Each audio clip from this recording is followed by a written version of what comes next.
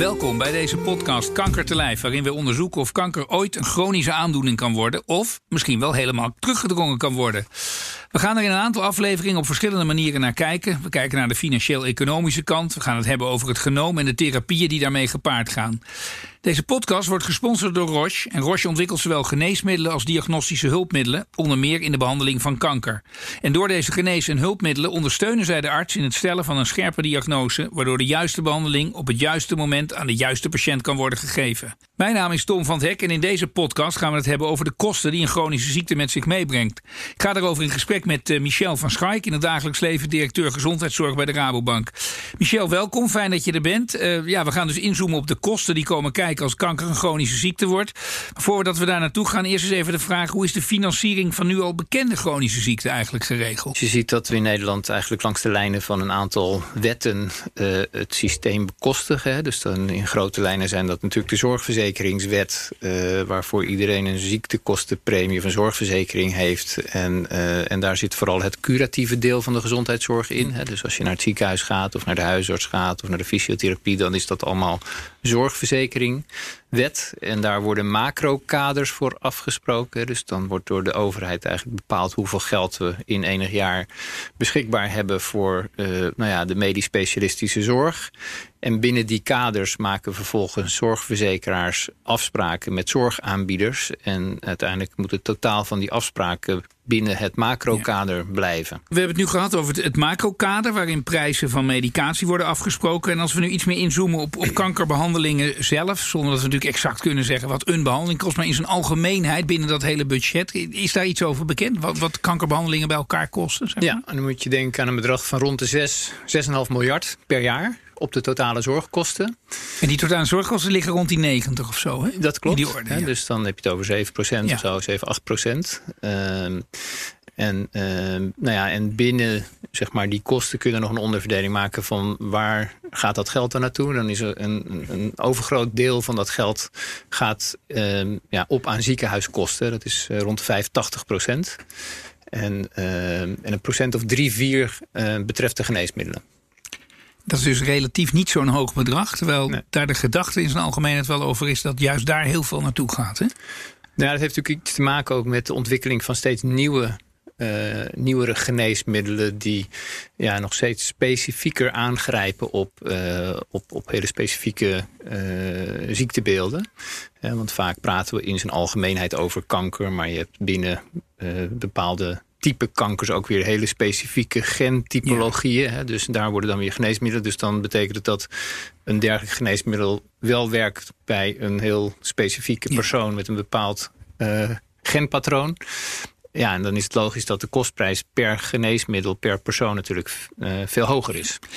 Want deze hele reeks gaat over, wordt kanker een chronische ziekte? Stel dat lukt, dat we natuurlijk allemaal hopen. Is dat dan kostenverhogend eigenlijk? Of gaat het juist ook ergens wat opleveren? Nou ja, kijk, voor de individu geldt natuurlijk dat als die geconfronteerd wordt met kanker en er is een genezing voor mogelijk, dat natuurlijk enorm veel oplevert voor die individu, omdat er weer perspectief is. En vaak ook in gezonde levensjaren. Als je het vanuit het collectief bekijkt, zul je natuurlijk ook moeten gaan afwegen van al die investeringen die we als samenleving doen in de behandeling van kankerpatiënten, wegen die op tegen alternatieve mogelijkheden die we met dat geld ook zouden kunnen benutten. En dat is natuurlijk altijd een hele lastige ethische afweging, omdat die persoon die je kunt aanwijzen, bij wijze van spreken met de diagnose kanker, daar willen we alles voor doen om te voorkomen dat die persoon overlijdt. Aan de andere kant kunnen we daarmee misschien heel veel middelen niet aanwenden die we zouden kunnen inzetten voor preventie. Maar dat is veel moeilijker om aan te wijzen wat daar de effecten van zijn op de langere termijn. Want dan als voorbeeld, in onze vorige aflevering hadden we een relatief jonge jongen, Niels Laurent. Hij werkte ook mee, onderging immuuntherapie. Geldt nu als genezen verklaard, natuurlijk onder controle. Jong persoon kan weer werken, volop aan het leven meedoen. Daar besparen we ook, maar zij het in een ander deel van onze samenleving heel veel kosten mee natuurlijk. Worden die wel eens met elkaar in verband gebracht, die maatschappelijke kosten en die ziektekosten? Eigenlijk veel te weinig. Hè? Dus als je het nu, zoals wij het nu hebben over de kosten van kanker, dan zijn we geneigd te kijken wat zijn dan de kosten voor de gezondheidszorg. Ja. En dat zijn dan die getallen die ik net noemde.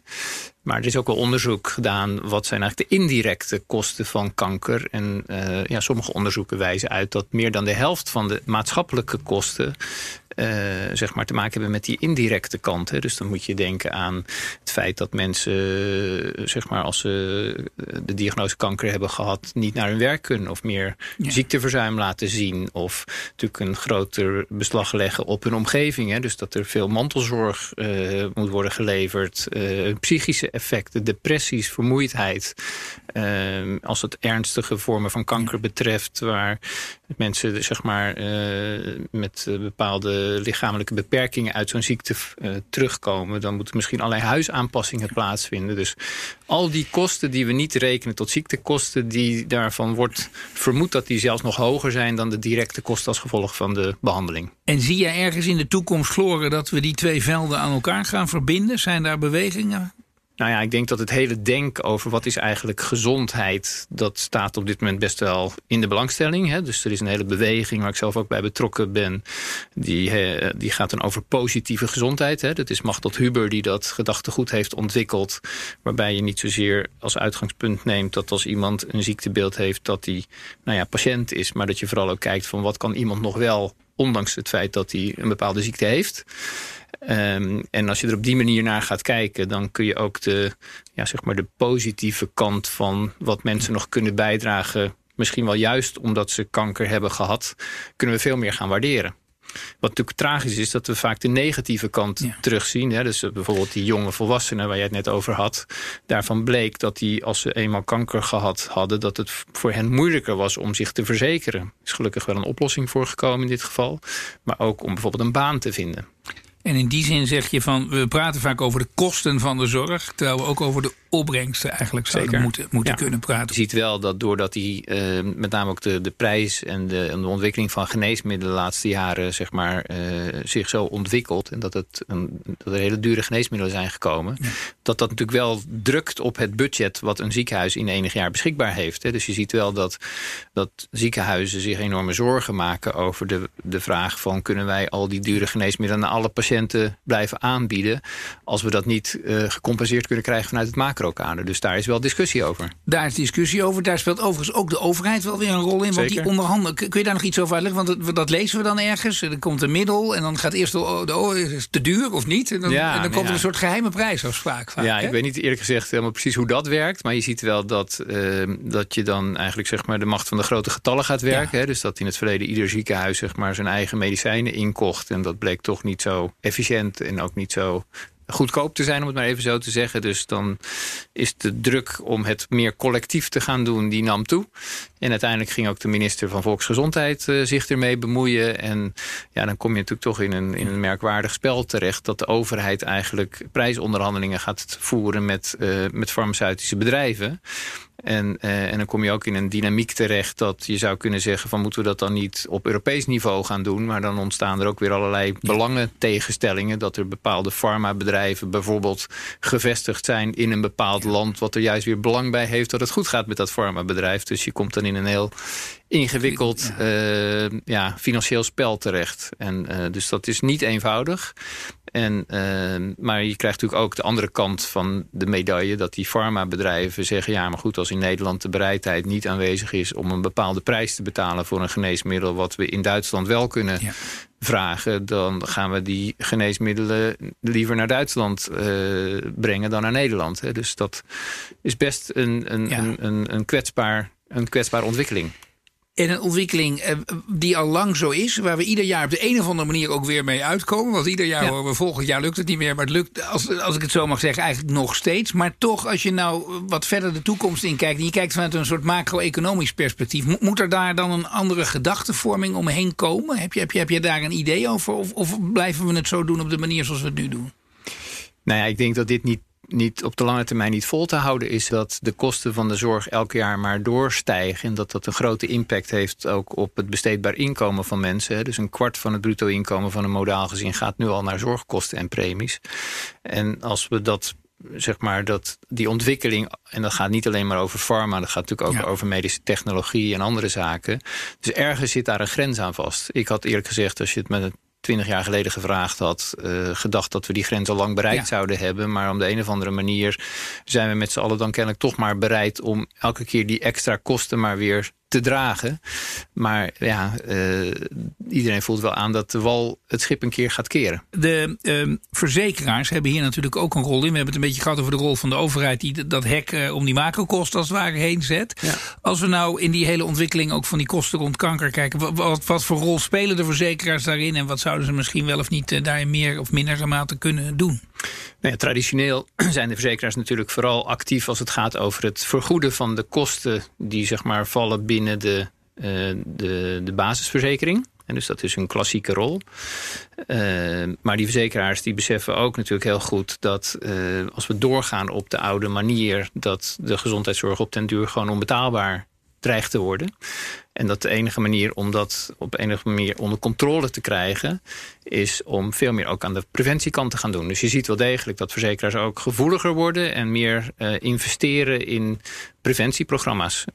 En jullie hebben daar als grote partij in de zorg ongetwijfeld ook wel een gedachte over. Waar zie jij oplossingsrichtingen zonder dat je direct zegt we moeten het zo doen? Maar wat voor richtingen zie jij? Nou ja, door eigenlijk eens heel fundamenteel na te denken. En eigenlijk zou je kunnen zeggen de COVID-crisis waar we natuurlijk nu zeg maar mee te maken hebben. Dat geeft nog een extra aanleiding om eens heel fundamenteel na te denken. Als wij nou zeg maar een beperkt hoeveelheid middelen beschikbaar hebben die we jaarlijks aan de zorg besteden.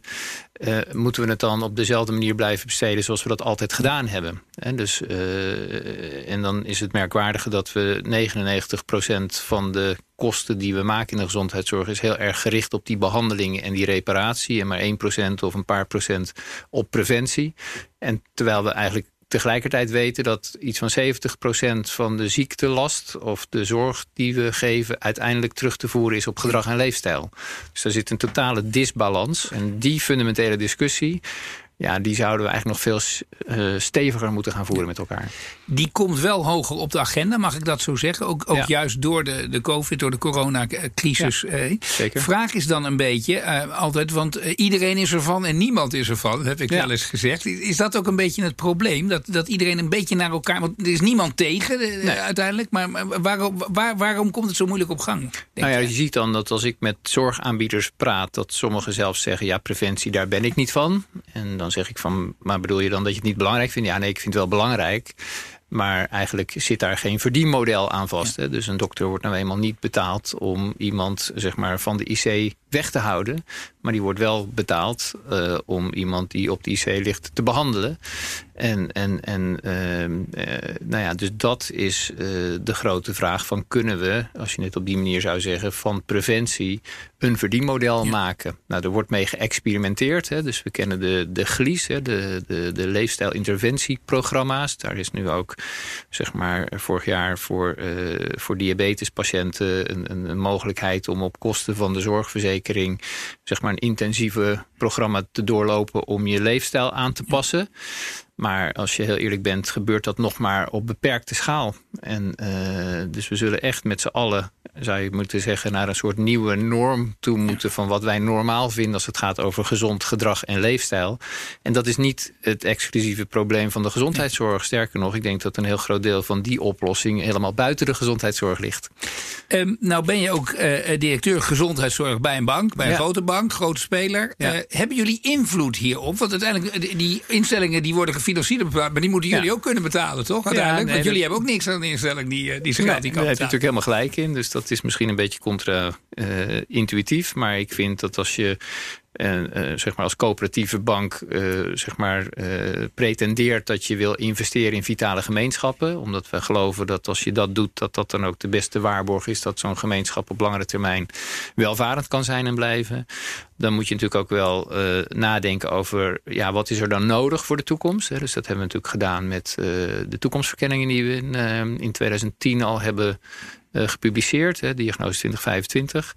En dan moet je ook wel, zeg maar, als je dan tot de conclusie komt van we moeten eigenlijk veel meer naar die innovatie en naar die leefstijlgeneeskunde, moet je ook wel, vind ik, zeg maar, om het in banktermen te zeggen, put your money where your mouth is. Ja.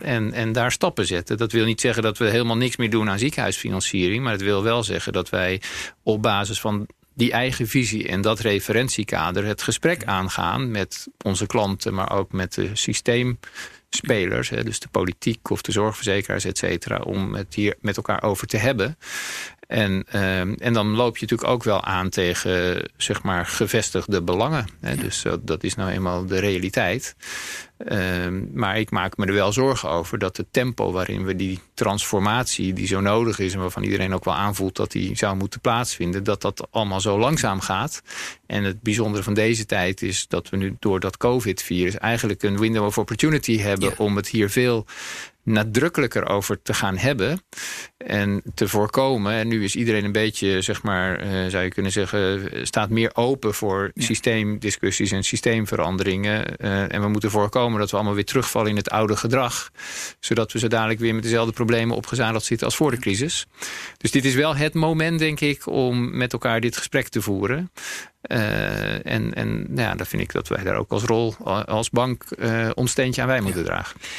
Dan dat woord leefstijl, want dat is ook een soort individuele beleving. En dan komen we er al op, want wie mag wat zeggen over wiens leefstijl? Dat is ook altijd een soort argument.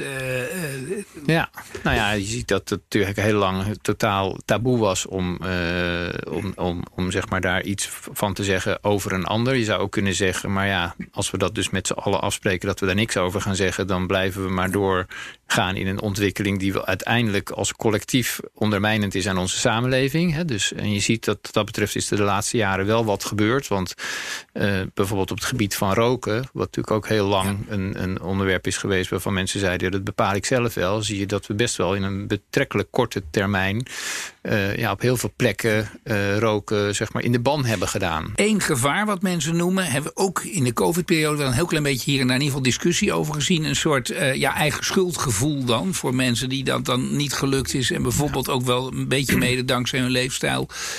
Dat is niet de route waar langs iemand iets wil doen, denk ik. Hè? Nee, en ik denk ook dat we dat niet moeten doen. Hè? Want ik denk dat het wel zo is, en dat mogen we ook doen, vind ik, om mensen aan te spreken op hun gedrag. Hè? En dat als ze echt willens en wetens heel ongezond gedrag vertonen, ja, dan mag je daar best de vraag bij stellen, moeten de consequenties daarvan dan door de collectiviteit gedragen worden? Maar de realiteit is ook dat het ongelooflijk ingewikkeld is voor individuen om gezond te leven. Omdat we de hele dag worden blootgesteld aan prikkels die eigenlijk in de richting zijn om juist ongezond te leven. Dus het wordt ons allemaal heel erg makkelijk gemaakt om niet te bewegen bijvoorbeeld. En we krijgen de hele dag, als je over stationsgebieden loopt, alleen maar voedingsmiddelen aangeboden tegen hele lage prijzen die veel te zout en te vet en te veel suiker bevatten. Dus ik denk dat het naast de leefstijl van een individu vooral ook gaat over de leefomgeving.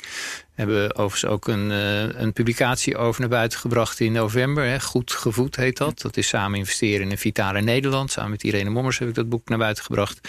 En dat gaat over die twee aspecten. En dan is het ook belangrijk dat bijvoorbeeld zeg maar gemeenten een bepaalde visie ontwikkelen over het uitgeven van vergunningen als het gaat over fastfoodketens of zoiets dergelijks. Maar ook in publieke ruimtes het voedselaanbod veel gezonder wordt. Maar dat ook bijvoorbeeld zorginstellingen veel meer aandacht gaan besteden over de maaltijden die ze aanbieden aan patiënten, maar ook aan hun eigen personeel. Ook werkgevers. Hè. Ook binnen onze Rabobank wordt best wel veel aandacht besteed aan het proberen te ondersteunen van personeel in hun leefstijl en gedrag. Ja, dan kun je zeggen, waar bemoeit die bank zich eigenlijk mee? Maar ik moet zeggen dat heel veel van de collega's van mij dat eigenlijk best wel op prijs stellen en waarderen. En dus je wordt op die manier eigenlijk op een positieve manier ondersteund om geleidelijk aan gezonder gedrag te gaan vertonen. En daar is denk ik niks mis mee. Als wij dit allemaal optellen, hè, en we keren eigenlijk terug naar het begin. Kanker misschien als chronische ziekte, zijn grote kosten misschien maar goed. Is het wel juist, denk jij, door dat een beetje om te keren, dat we dan ook voldoende geld kunnen blijven overhouden voor die mensen die om wat voor reden dan ook buiten de boot. En dat het juist nodig is om dat juist ook goed te kunnen blijven doen? Ja, ik denk dat dus ik denk dat we ook in de toekomst nog te maken zullen blijven hebben met mensen die kanker hebben. Net zo goed als dat de mensen diabetes zullen hebben. Omdat sommige diabetesvormen zijn gewoon genetisch. Daar kun je eigenlijk helemaal niks aan doen. Dus we moeten juist om te zorgen dat we die mensen die zorg echt nodig hebben, en ook om redenen waar ze eigenlijk zelf helemaal niks aan kunnen doen, dat we die tijdig en goed moeten kunnen bieden. Zullen we aan de andere kant het onbenutte potentieel om ziekte te voorkomen veel beter moeten gaan uitnutten. En daarmee eigenlijk ook ruimte creëren binnen, zeg maar, het gezondheidszorgsysteem om, zeg maar, ook voor onze volgende generaties die zorg toegankelijk en betaalbaar te houden. Maar dat betekent ook dat we harde keuzes moeten maken door misschien nog wel hier en daar wat middelen die we nu nog inzetten voor dat curatieve deel van de zorg eigenlijk moeten herallokeren. Zeg maar naar interventies die meer te maken hebben met gezondheidsopvoeding en leefstijl en gedrag. Dan voel je hem natuurlijk al aan, Tom, dat daar gaat niet iedereen het mee eens zijn. Dan toch de laatste vraag, want jij loopt al een tijd mee. Je zei ook, het momentum is ook een beetje door de hele COVID-crisis misschien wel, bewustzijn is in ieder geval groter dan ooit. Ben jij toch optimistisch? Of zeg je nou, het gaat me te langzaam misschien, dat heb je wel al gezegd. Ja. Maar ben je wel optimistisch dat er toch wel meer ruimte en draagvlak komt voor deze gedachtenstroom? Ja, daar ben ik wel optimistisch over. En ook omdat je ziet dat ook binnen onze eigen bankbedrijven we steeds meer bewust zijn dat wij ook inderdaad een verantwoordelijkheid hebben om de middelen die wij dan weer investeren ook kritisch toe te passen of aan te wenden voor dat soort bedrijven die ook daadwerkelijk bijdragen aan vitaliteit. En dus dat is ook best voor de bank een hele grote draai om te maken, want wij investeren natuurlijk ook veel in sectoren waarvan je ook kunt zeggen, draagt dat altijd bij aan vitaliteit. Maar de ambitie om niet alleen maar in de gezondheidszorg, maar ook in de food en agri of in andere sectoren echt in te zetten op het verduurzamen van, zeg maar, ons hele economie, die is heel erg groot. En vaak zie je dat bedrijven die ook op die as een toekomstvisie hebben om echt te investeren in duurzame oplossingen, eigenlijk ook, je zou bijna kunnen zeggen, als vanzelfsprekend oplossingen bieden die bijdragen aan de vitaliteit van mensen. Dus ik ben daar optimistisch over en kijk ook dan vooral naar mezelf en naar onszelf, dat wij, zeg maar, vanuit dat bewustzijn ook als geldgever een hele belangrijke en invloedrijke rol kunnen hebben in dat speelveld. Dan wil ik je danken voor dit gesprek. Je hoorde Michel van Schaik, directeur gezondheidszorg van de Rabobank. Was alweer het 4e gesprek in de serie Kanker te lijf. In de volgende aflevering bespreken we de toekomst van kankeronderzoek en wat tech en big data kunnen betekenen in deze. Zeer veel dank voor nu en graag en ook luisteren bij de volgende.